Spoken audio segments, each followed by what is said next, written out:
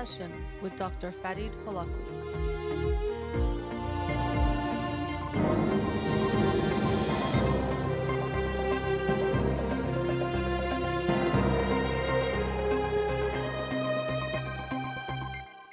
Good evening. Welcome to In Session. I'm your host, Dr. Farid Holakwi, and I'll be with you for the next hour here on Radio Hamra. You can follow me on Twitter or Instagram or like my page on Facebook to get updates on the show or suggest topics or books for the program. And the shows are uploaded at the end of each week to my SoundCloud page and podcast on Spotify and Apple Podcasts. Let's get to the books of the week. The book of the week for this week that I'll talk about on next Monday's show is Afro-Iran, and this is a book, it's mostly a book of photographs by Mahdi Essai, who was a Iranian-German photographer. And so in the United States, it's Black History Month, and so I actually thought this would be a good time, it'd always be a good time to talk about the Black history of Iranians, but also history, present, and future.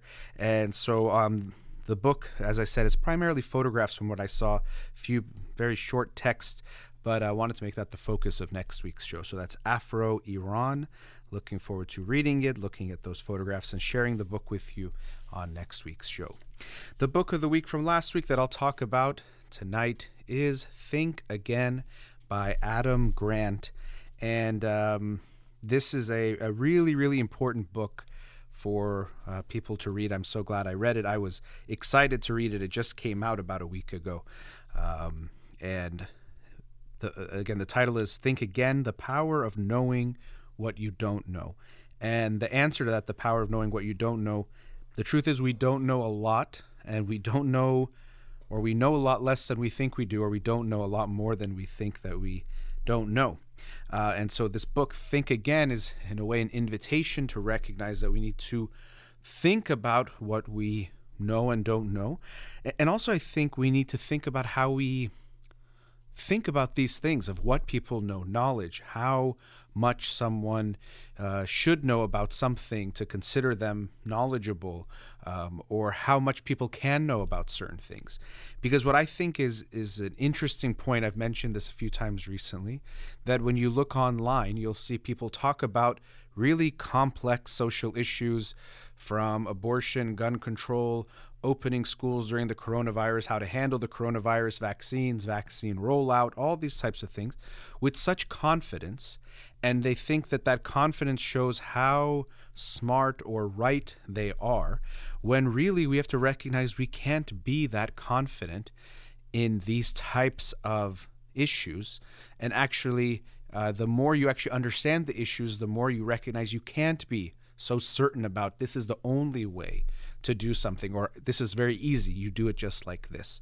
So I think this book is very important because, as he puts it, a few reasons. One is the knowledge is expanding and multiplying so much quicker than ever before, and it'll keep happening in that way. And so even if you are knowledgeable in a certain field, first of all, you can never know anything or everything about a certain field.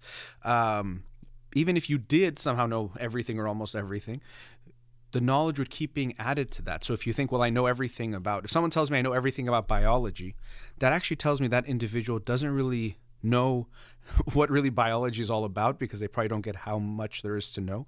And they don't really probably know what it means to know something, because to say you know everything about a field is just showing that you're missing the point on multiple levels. Unfortunately, we have some misunderstandings and misconceptions about what it means to be an expert or knowledgeable about something.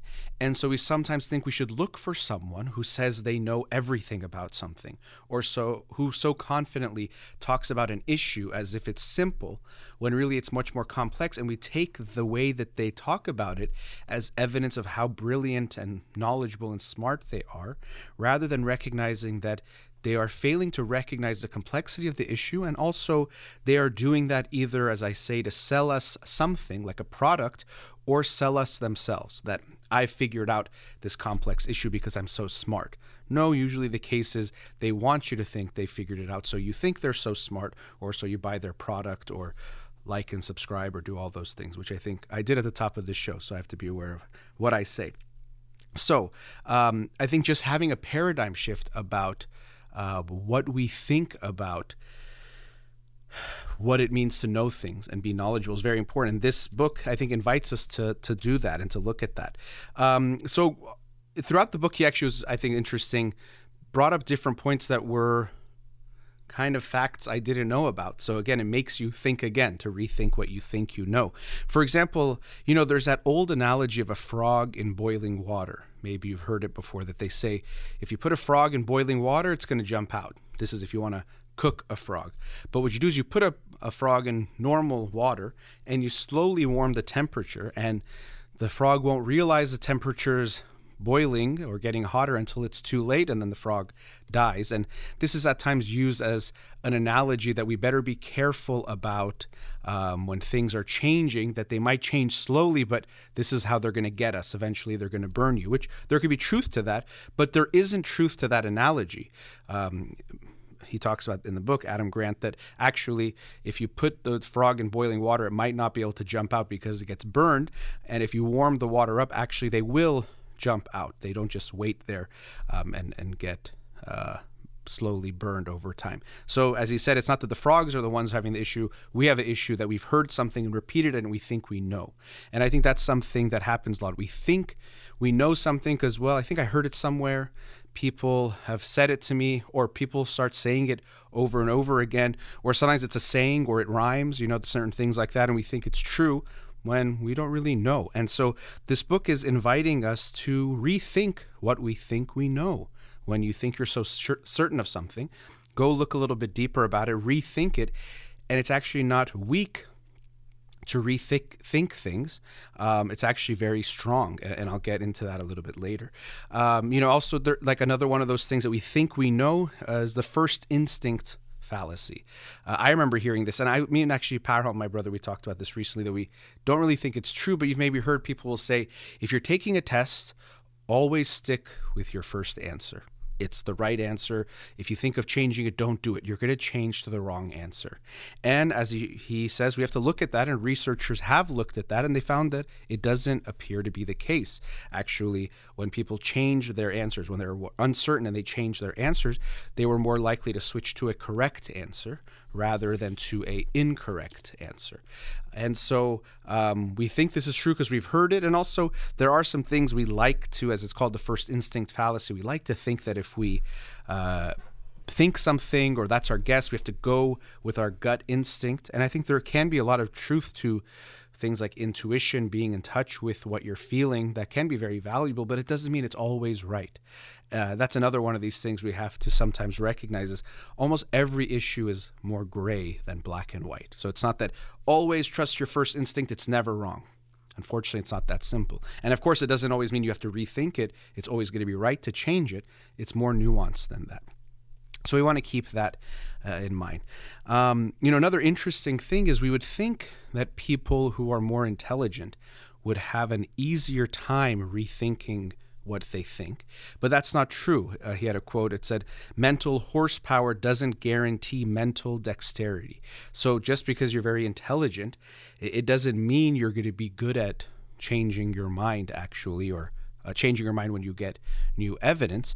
Unfortunately, you might even be better at tricking yourself into thinking the same things, believing the same things that you did, because you can find a way to try to make things make sense. I think this is interesting. I also think another reason why smart people might have a harder time with this is that so much of their identity oftentimes is attached to being smart and being right. So they don't want to have to acknowledge that they were wrong. So they'll find a way to keep proving that they were right, even though they weren't, because it means so much to them to keep that sense of being correct, putting too much value into that. So when we're trying to look for information, as I've I put a quote up from my own in a way of when we do research, most people aren't doing research. They just research for what they already believe to be true. And we're seeing that happening right now, especially with things like social media, where people who are conservative are going to look at conservative outlets and conservative news and have conservative friends. People who are liberal, same thing. And we think we're finding more and more of the truth, but really we're just looking for what we want to look for. And there's two psychological type of biases that relate to this. One of them, to me, they're very related and overlap, but one is the confirmation bias. You've probably heard of that one before. It's seeing what we expect to see. And the other is desirability bias, seeing what we want to see. So they're very much overlapped. But so when we're looking for information, we find information that seems to confirm it, even if it's not exactly what we all the information, we'll find the parts that confirm what we want, and we'll see what we desire to see, what we expect to see, what we want to see, we'll find. And so people are doing that when they usually say, oh, I'm researching into this topic. And that's unfortunately a problem. So, there's interesting quotes even or ideas about, for example, presidents. What made the best presidents? And what was the greatest predictor of how presidents did was their intellectual curiosity and openness. And I thought that was interesting because sometimes when we think of leadership roles like a president, we think we need to find someone who knows and always knows and sticks to their guns and keeps things the same way and doesn't change their course. Of course, there can be importance to having some convictions, but not holding onto them too tightly, because when you get new information, if you don't change your mind, you are being pretty dumb if you don't change your mind with new information. And that's what people do a lot of times, or we think we're supposed to do. I shouldn't be a flip-flopper. I shouldn't be changing my mind so much. I should stick to my guns. But if we're not changing our mind to new information, that's being pretty stupid. You're not paying attention to all the information. We all fall into that trap where we don't want to change our mind. And as he puts it, we can try to adopt the mindset of a scientist, which means that we're trying to gather information. And actually, scientists, they don't tend to talk about things as truth. They talk about things more in the sense of the evidence supports this. They're a little bit more tentative in what they state. They don't take them as absolute truths. They have theories and they have evidence that supports the theories. And then once they have that, they think this is how it seems to be, but they're open to getting new information and updating those beliefs and theories. Now, scientists by profession don't always act as scientists in mindset, in the sense that even when they get new information, very often they don't change their mind. It could be hard for them. They're still human beings that have a lot of these biases that are discussed in the book, or these issues that come up in the book. So we see that oftentimes scientists will have a theory and some scientist becomes prominent, and when he or she sees evidence that goes against their theory, they can reject it or find reasons to poke holes, as he says, become a prosecutor. So they can tend to find a reason why that study doesn't make sense, or the evidence doesn't seem to support what they are, they already believe, and we can get that. Imagine if your name is so-and-so and it's the so-and-so theory of whatever, you feel threatened if someone challenges that, which I will talk about later as well. So we have to be open to hearing new things, which means we have to be open to saying, maybe I am wrong. Maybe I made a mistake. And he shared an interesting story from Daniel Kahneman, who is a Nobel Prize winning psychologist. But I think his Nobel Prize was related to economics with research he did with Amos Tversky. And Adam Grant, the author of the book, was giving a talk. And after the talk, Daniel Kahneman came up to him and said, the way you explained this point, I actually I didn't think it was that way. And he said, his quote was, "That was wonderful. I was wrong." And so he talked about in the book this joy of being wrong, which we don't think about usually as a joy. We think that we always want to be right and we should always be right, but actually recognizing that we can find joy in being wrong, that it can actually be a good thing to be surprised by something, we're learning something new. So after the break, I'm going to continue on this book. Again, it's Think Again by Adam Grant. Talk about this concept he puts out throughout the book of confident humility. Sometimes we might think of these things as opposite. You can't be confident and humble or show humility, but actually that's something we might want to strive towards and look for in others. So I'll continue talking about the book Think Again by Adam Grant. We'll be right back.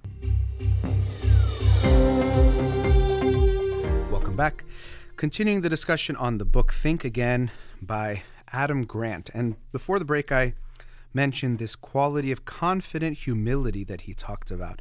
So in this chapter, the chapter is called The Armchair Quarterback and the Imposter. So there's something called the Dunning-Kruger effect, which is a really interesting concept in psychology, which is essentially that people that lack competence, they tend to be the most confident in what they do, or they're overconfident, which is kind of strange. So the people that are the worst at doing something or not very good at something, they're more likely to be overconfident. And this relates to what I was talking about before. So this is called the Dunning-Kruger effect.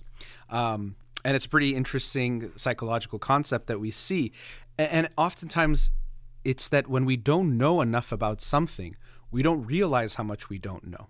But if you barely know something about something, you know a little bit, you might think, oh, I get that. I know what that is. And related to this, there's something called the misconception or myth of explanatory depth, which is that sometimes we think we know something better than we do, but once someone asks us to explain it, we realize we don't. So if someone says, do you know how a toilet works? And you think, yeah, of course, yeah, I get it. And then you say, explain it, and people, they have some ideas and they think, but most people will not be able to explain to you the mechanics of what makes a home toilet work, or a bicycle even. They kind of might have some ideas, but they don't really get it, but we think we do. So again, we tend to think we know things better than we do. But the Dunning-Kruger effect is this very, in a way, maybe dangerous sounds bad, but it can be in the sense that people who don't really know how to do something, they overrate how good they are. And this creates something that he calls the armchair quarterback, or this concept where people who sometimes, you'll be watching sports with someone and they think, oh, if I was there, I would have thrown the ball to this person. Or if I was the coach, I would have done this. It would have been so easy. And very often it's actually the people who know the least about the sport who think it would be so easy. But people who understand it better know that it's a lot more complex than to think, oh, it's just easy if it's a football game, for example. Just throw it all the way down every time. I've heard people say that when they watch American football. If they don't know it very well and they might be falling prey to the Dunning-Kruger effect, that why don't they just throw it all the way down to the end? Well, once you know the game a little bit better, you understand that if you just throw the ball all the way down, you have less of a chance of catching it yourself. It's a very risky play of catching it, but also it's very possible the other team intercepts the ball, which is bad for your team as well. So that what seems like the easy strategy is actually not the right one, and you see that there's much more complexity to the game. So the Dunning-Kruger effect can lead to this armchair quarterback where your confidence is more than your competence. So you think you're better than you actually are. The opposite of this is the imposter syndrome. So maybe you've heard of this before. The imposter syndrome is when it's the opposite. Our competence, how good we are, is more than our confidence. So we don't think we're very good. And we see this in lots of different environments, but especially things like, let's say you're starting law school. And if you're in law school, you walk into law school and you think, look at all these smart people. They're all, they know what they're talking about. They probably know so much about the law. I'm new to this. Even sometimes people will think, the school maybe made an accident letting me in because I'm not that knowledgeable. And we think we're an imposter. We don't belong in this place when we actually do. And so many things can contribute to this. And one of them is when you're sitting in a class and you feel your internal anxiety of, what is the professor talking about? Do I get it? Will I be ready for the test? You look at the class and everyone looks calm, but that's because you don't know what's going on inside of their heads and inside their bodies to realize that most of them, or probably all of them, are anxious too. And they're also worried. This is also what happens when you're sitting in a lecture and you look around, you think everyone's getting it and you're not. Finally, you get the courage to raise your hand and ask a question, and you see, 8 other people kind of groan like, oh, thank God you said something. I didn't know what the professor was talking about either. So we very often underestimate, and this is what could be part of the imposter syndrome, where you think your competence is less than your competence, how good you are, is more than your confidence, how much you believe in yourself. And he says we want to try to find some middle ground, something we can call confident humility. So in confident humility, you have belief in yourself that you know you can figure things out, you can handle challenges, but you know that you don't always have the tools or, let's say, the knowledge at a certain time to know everything or to know it well. And that's actually what he's talking about in this book, would want to strive towards, is having this confident humility. I believe in myself, but I know that there's so much I don't know or so much for me to learn. So I want to keep learning. I want to think about what I think I know, not try to just take things for granted, that this is fact or I know this for sure. Reevaluate things, rethink things, as the title of the book says, think again, and to approach things with this confident humility. And I really admire that, and I think it's something important for us to all strive for, is to have that confident humility and realize that saying I don't know something is not a sign that you lack confidence or that you don't know anything. It actually very often is a thing that the most intelligent, smart people do, is they get that there's a lot that they don't know. Something I try to keep in mind on this show, but also something even with my clients, being aware of that yes, you want to show competence to feel that they know they are in good hands if you're treating someone, but that you don't know everything, and even show that human side of yourself too, that of course you make mistakes, you struggle with things no matter who you are. And I think this confident humility is important. I see it in all cultures, and especially online now, that we're drawn towards people that just make everything sound simple. They tell you, here are the 3 reasons why this happens. I know exactly how to fix this issue, and this is how. And we're drawn to that. And especially online, these things get more attention. People have short attention spans. They want to get certainty. These things get shared more. And unfortunately, you see a lot more of these things become popular online, where people take complex issues and make it seem like it's so easy when it actually is not. It's not that easy to say, this is the way to make every relationship work. It would be nice if someone could tell you that, but it's just not the truth. It's not capturing the complexity of the issue.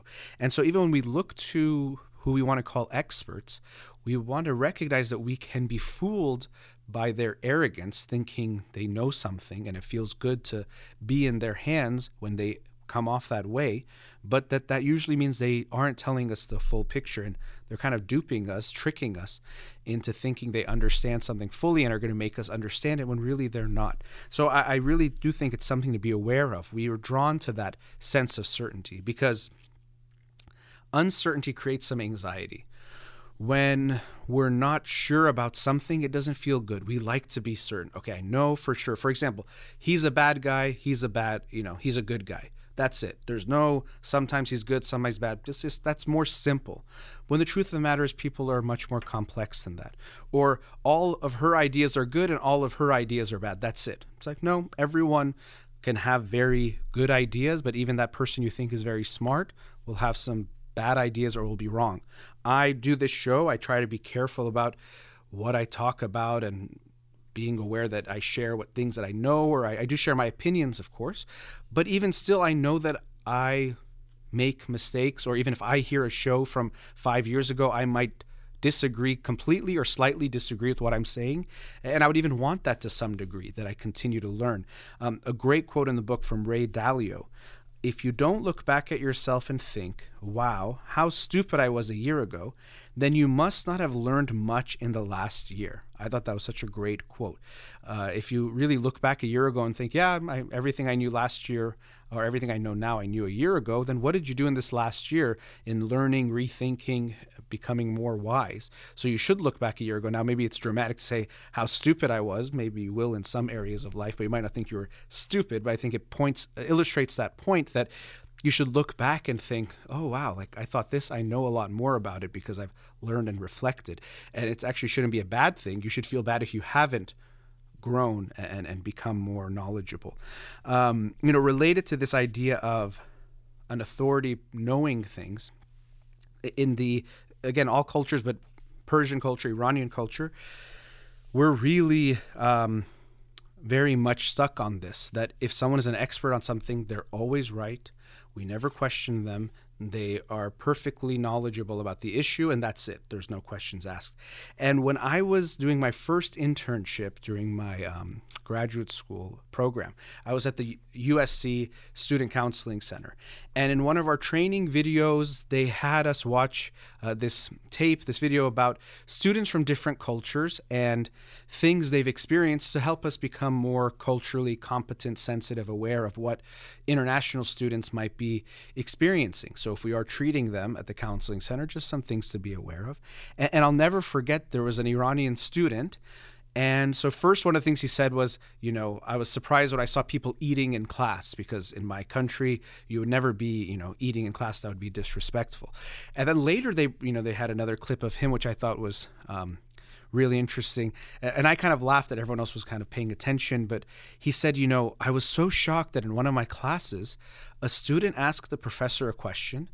And the professor said, you know what, I'm not sure about that. Let me go look into it and I'll come back to you next class and explain it. And he said he was just shocked. He couldn't believe that the professor said, I don't know. And he even said, in my country, even if the professor doesn't know, they'll just still say an answer to show that they know, because they can't show that they don't know everything. And I almost laughed, and everyone else, as good therapists are kind of like paying, yes, okay, interesting. That's something I should be aware of. But I was kind of laughing because I do think that's funny. But it's true that we're so used to the authorities having to say they know everything that they should never acknowledge they don't know something, which is really a huge problem. And it's not the truth. No one knows everything about something. And if they tell you they do, they just either don't realize how much they don't know, or they're trying to trick you. And so you should be aware of that.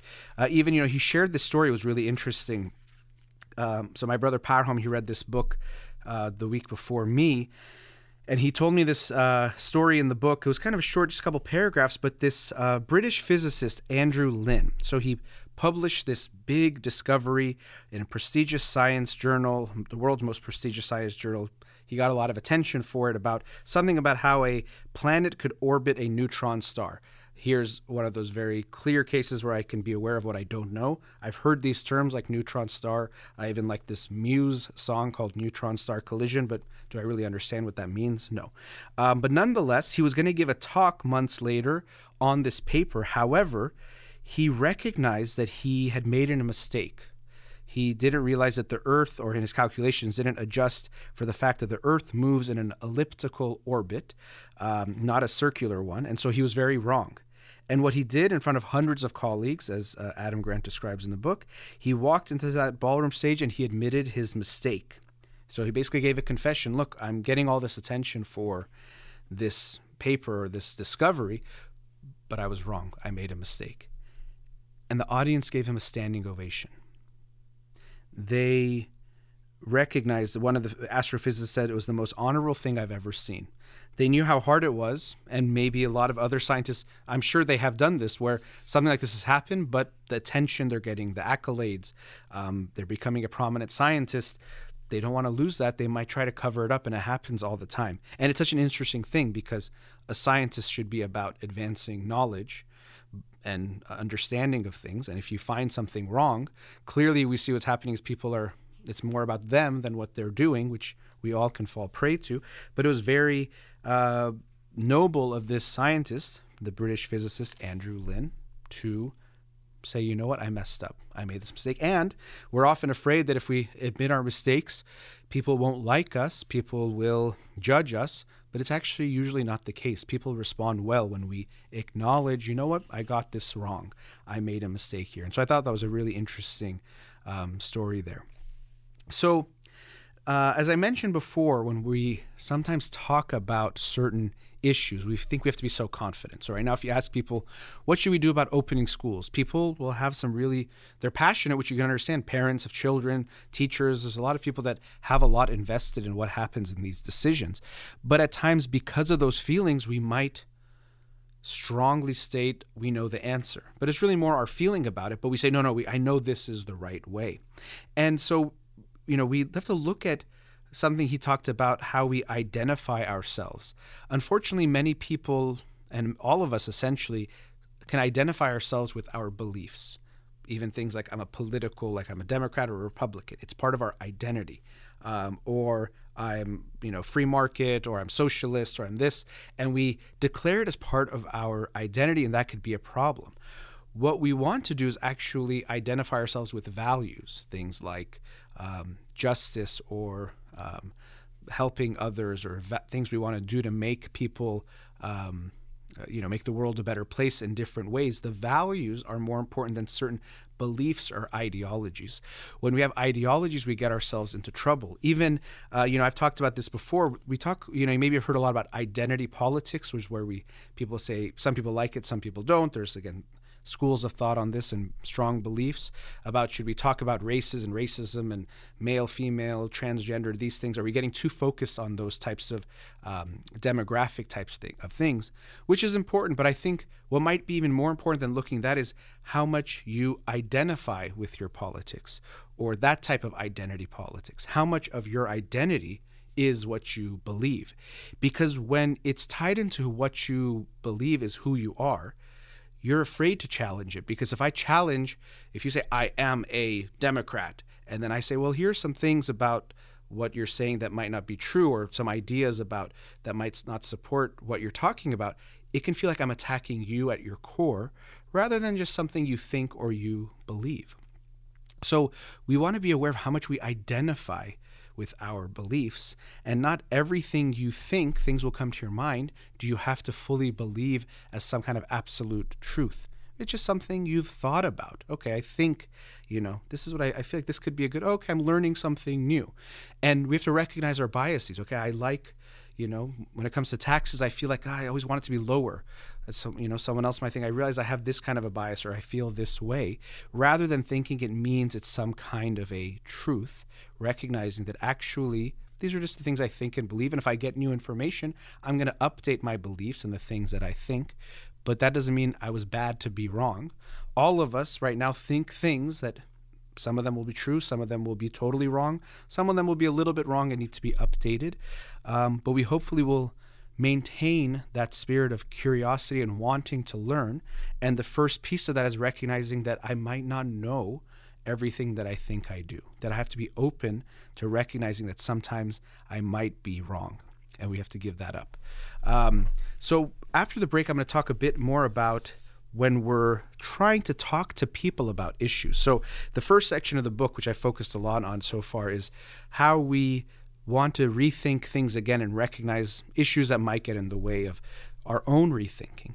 But then later in the book, he talks about how we can use these tools or be aware of this when it comes to talking to other people. How do we help others to think again? How do we help others explore different things and have those conversations, which can be difficult, but how can we make them a little bit easier? So I'll continue talking about Think Again by Adam Grant. We'll be right back. Welcome back. Continuing the discussion on the book Think Again by Adam Grant. Again, highly recommend the book. So I focus on the first, basically third of the book, maybe a little bit more than that. That was about thinking again internally or individually. Then it gets into talking to others about things and issues, which is a big one. People ask a lot about, okay, my friends believe this, whether it's conspiracy theories or opposing political views. How do I talk to them about it? Now, first and foremost, one thing we have to recognize, even before I get to that, is that your mindset, and we've all been there, I've been there too, is we're thinking, okay, I want to talk to my friend. I'm right, they are wrong. So how can I get them to realize they are wrong, basically, and change their mind? And so if we enter a conversation with that mindset, that's problematic. And even as the title of the book implies, think again. First of all, approaching a conversation in that way, but even in being so sure that you are right and they are wrong. I think if you enter a conversation that way, you're not really having a conversation. You're basically just trying to make them think like you. And you're going to think the conversation is a success if they think like me. If they don't, something went really wrong and I'm unhappy about it. So that's the first thing. And even he didn't say that in the book at all. I can't imagine him saying something like that with how he was writing. But sometimes when he was saying to talk to someone, it could come off that way. Like, you are the one who is right, and so you have to convince someone to change their mind. But anyway, so he talks about people who are things like good at debating and what they do. And so a lot of times when we think of having a conversation with someone, we think, I have to overpower them. And that's how we approach debates a lot of the time. I'm going to show you that I'm right and I'm smarter than you.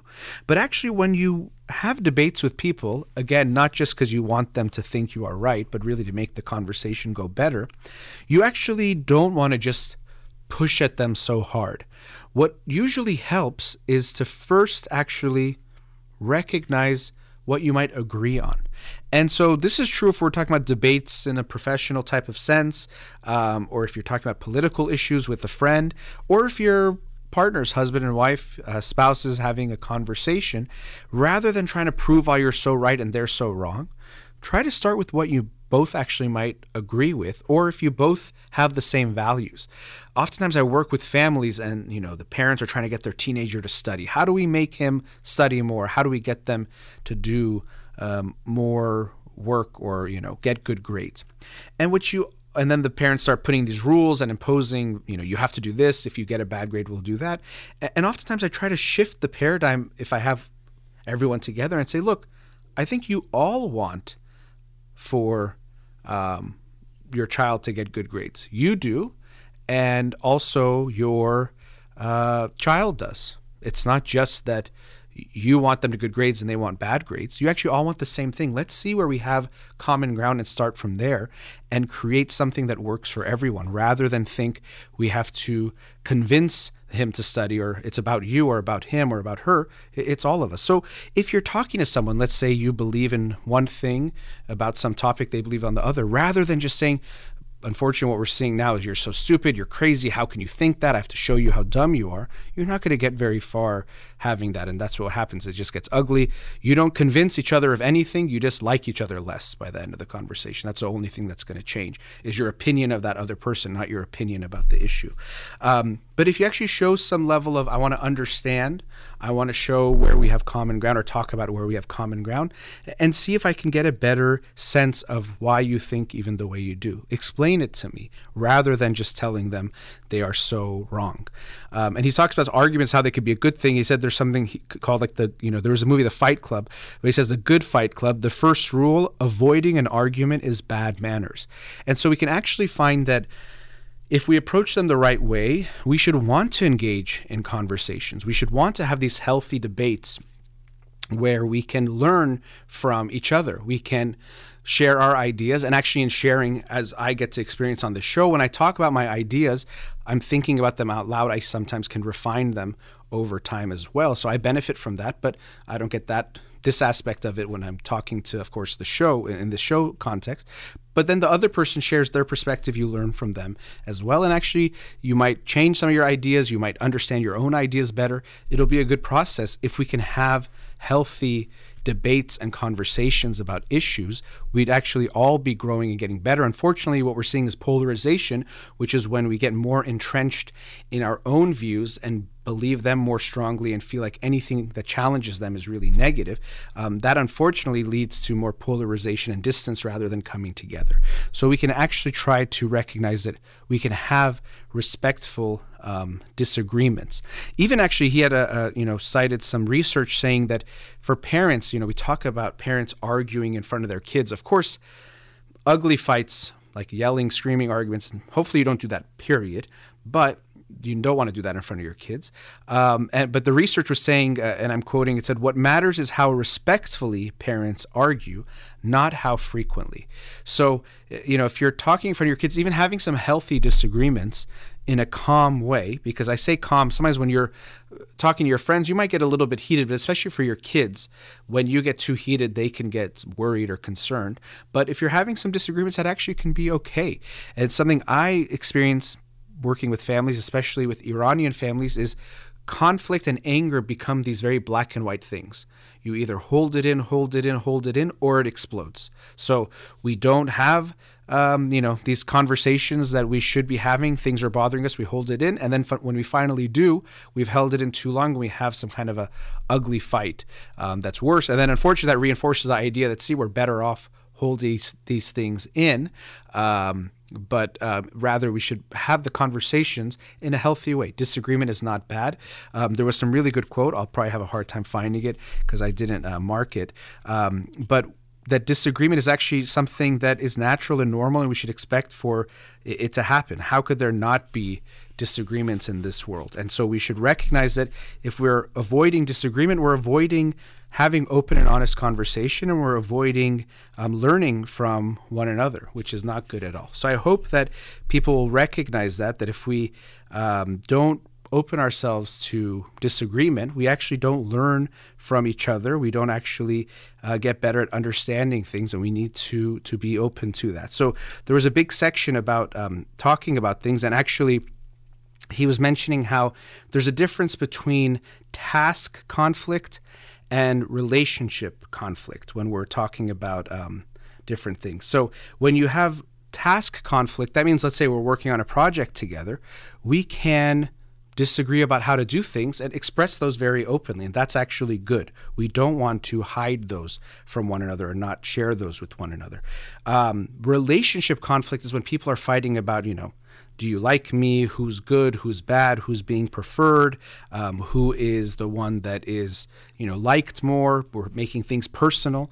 That's not good conflict, and that doesn't actually help. And when they looked at groups, they found that groups that actually had more task conflict did well, but groups that had more relationship conflict, if you're a group trying to work on a project and you're so focused on who likes who and who's, liked by the boss or things like that, unfortunately you don't do very well. So that was an interesting distinction for me. We talk about that conflict then can be good, but when you're especially working on something, task conflict, which is focused on whatever it is that you're working on, that can be very helpful and necessary. Actually, that's actually how you make progress. Relationship conflict is not good. I found a quote, it's from Oscar Wilde. Arguments are extremely vulgar, for everybody in good society holds exactly the same opinions. So it's very, of course, there's a lot of sarcasm in that quote that it's interesting that we think of arguments as so bad, but it doesn't make sense because, as he's ironically saying, it's not that everyone holds the same opinion. So, of course, there needs to be arguments and disagreements. That's actually healthy and natural, and we need to have that. He also talked about in the book, as I've touched on, how we tend to make issues binary. You're either, pro-life or pro-choice. You either believe in global warming or you think it's all a hoax, when really these things are much more complex. So he talks about the binary bias, that we think that issues are just black and white. There's just two ways to look at it, and we think that everyone falls into those camps. And that's something else that polarization is doing, is you feel like either have to be fully this or fully that. I have to be, guns should be allowed to be carried anywhere, anytime, so no gun laws, or take away all the guns. Like it has to be one or the other, rather than seeing there could be more nuance, something in between. Even with climate science, he was saying how people think there's just two camps, but actually there's more like 6 camps or 6 levels, from totally receptive to doing something about climate change to completely denying it, but that's a small proportion. More people fall in the middle. And even then within those groups, there's more people. There's more of a spectrum than black and white. It's not that things are so black and white in that way. Things are much more gray. And so the book, also talked about something called psychological safety in groups. So what psychological safety means is how comfortable can an individual be if they're part of this group to, first of all, they feel that they're going to be respected. They feel that they don't have to hold things in. If they disagree with the boss, let's say, do they have to hold it in, or can they share what's on their mind? If we have a climate of respect, trust, and openness in which people can raise concerns and suggestions without fear of reprisal, this is psychological safety, and this leads to a learning culture. And so that's what we want to have. And even he shares how in NASA, we would think in NASA, these are some of the best scientists in the world, so they should only be thinking from a scientific or scientist lens. But he was showing how, sadly, there have been some notoriously tragic events, like the Challenger space shuttle, which exploded, and also I think it was Columbia as well, not that long ago. And at times it was because they were not really looking at the issues carefully enough, or it was hard for people to dissent. This is also something we've seen, for example, in plane crashes, where they were able to see that what sometimes is a problem is that culturally, sometimes the co-pilot can feel like, going back to some of these issues of authority, and you shouldn't question the authority, that even if they saw something was wrong, they couldn't tell, or they felt they couldn't tell the pilot that there's some issue with what they're doing. And sadly, the result really was about life and death, that it was more likely to be a plane crash. And that can seem mind-boggling to think that because of cultural issues of things like politeness and respecting authority, that someone would not say something to challenge the pilot. I think in the Persian culture, you might not be that surprised when you hear something like this. We see how much we can over the top put emphasis on how much you respect an authority or someone who's older than you, that you should never question them no matter what. And sadly, the results can be catastrophic. But what we want to do is create a culture where people can bring up a concern. You want their eyes and ears to actually contribute to the knowledge and understanding. This has also been a big movement in hospitals where nurses and other staff can question or challenge the surgeon or head doctor. Before it would there was definitely, and there still is, I'm sure, some level of almost like a military hierarchy where whatever the surgeon says goes, even if other people might have some concerns, you better not bring them up or the surgeon might react or snap at you. This is where that issue of psychological safety comes in. Psychological safety doesn't mean we don't have standards, we don't care, everyone should be relaxed and comfortable. No, we still have high standards, but there should be that climate of respect and trust, but also you should be allowed to challenge the authority. And this actually helps a group do better, to get better results. So if you are the leader of some kind of group, whatever that might be, you want to make sure that you actually make this clear to the people you're working with, that they can challenge you. You want them to question what you are saying. Again, it doesn't mean you don't know. You're going to get things wrong. You should want people to challenge you, to question you, so that you can grow. And the book even gets into things like education, how we can be aware of how we teach our kids. Of course, it's complicated, for example, to tailor everything to every child. That's ideal, and we can go more towards that. But even things about textbooks and how we tend to think, even all of us when you're in school, if something's in the textbook, it must be true.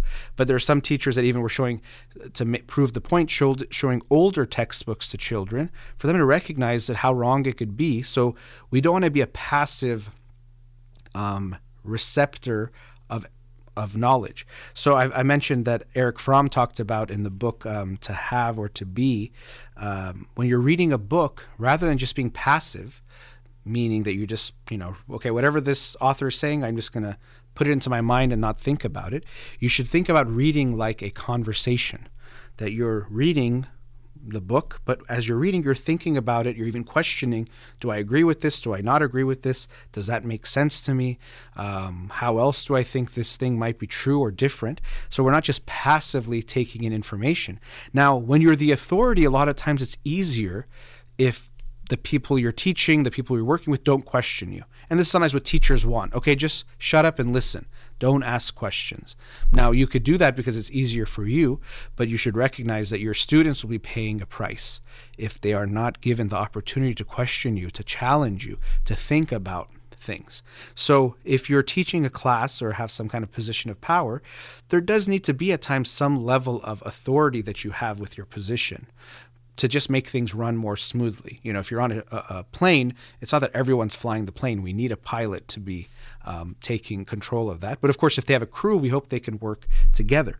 So you need to have that authority, let's say even as a teacher, that you're going to be the one running the class, but it shouldn't be that everything you say cannot be challenged as if it's somehow, holy and coming from some special book. Even sometimes the book you're reading from might need to be updated and changed. So I think that's something important that I've always thought about that. But when I read that from Erich Fromm a couple of years ago, I try to keep that in mind. When I read the books, I'm not just passively taking in the information.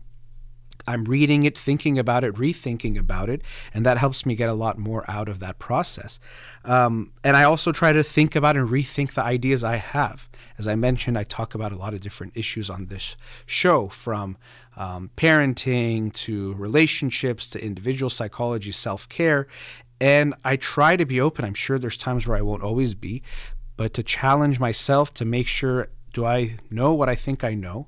Where do I get that from? How do I understand that? And how can I keep learning about that? Or sometimes I realize someone will ask me a question. I'm like, I don't really know much about that. And I'll make a note to go study a bit more about that because I need to continue to learn and to grow. And I hope to always do that. So this book was a great reminder. Again, I do have to wrap up the show, but Think Again by Adam Grant. I highly, highly recommend it.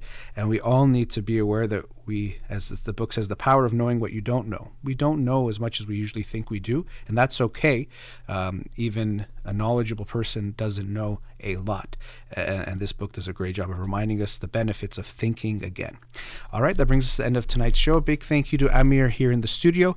You've been listening to In Session with Dr. Farid Holakwi. Have a wonderful night.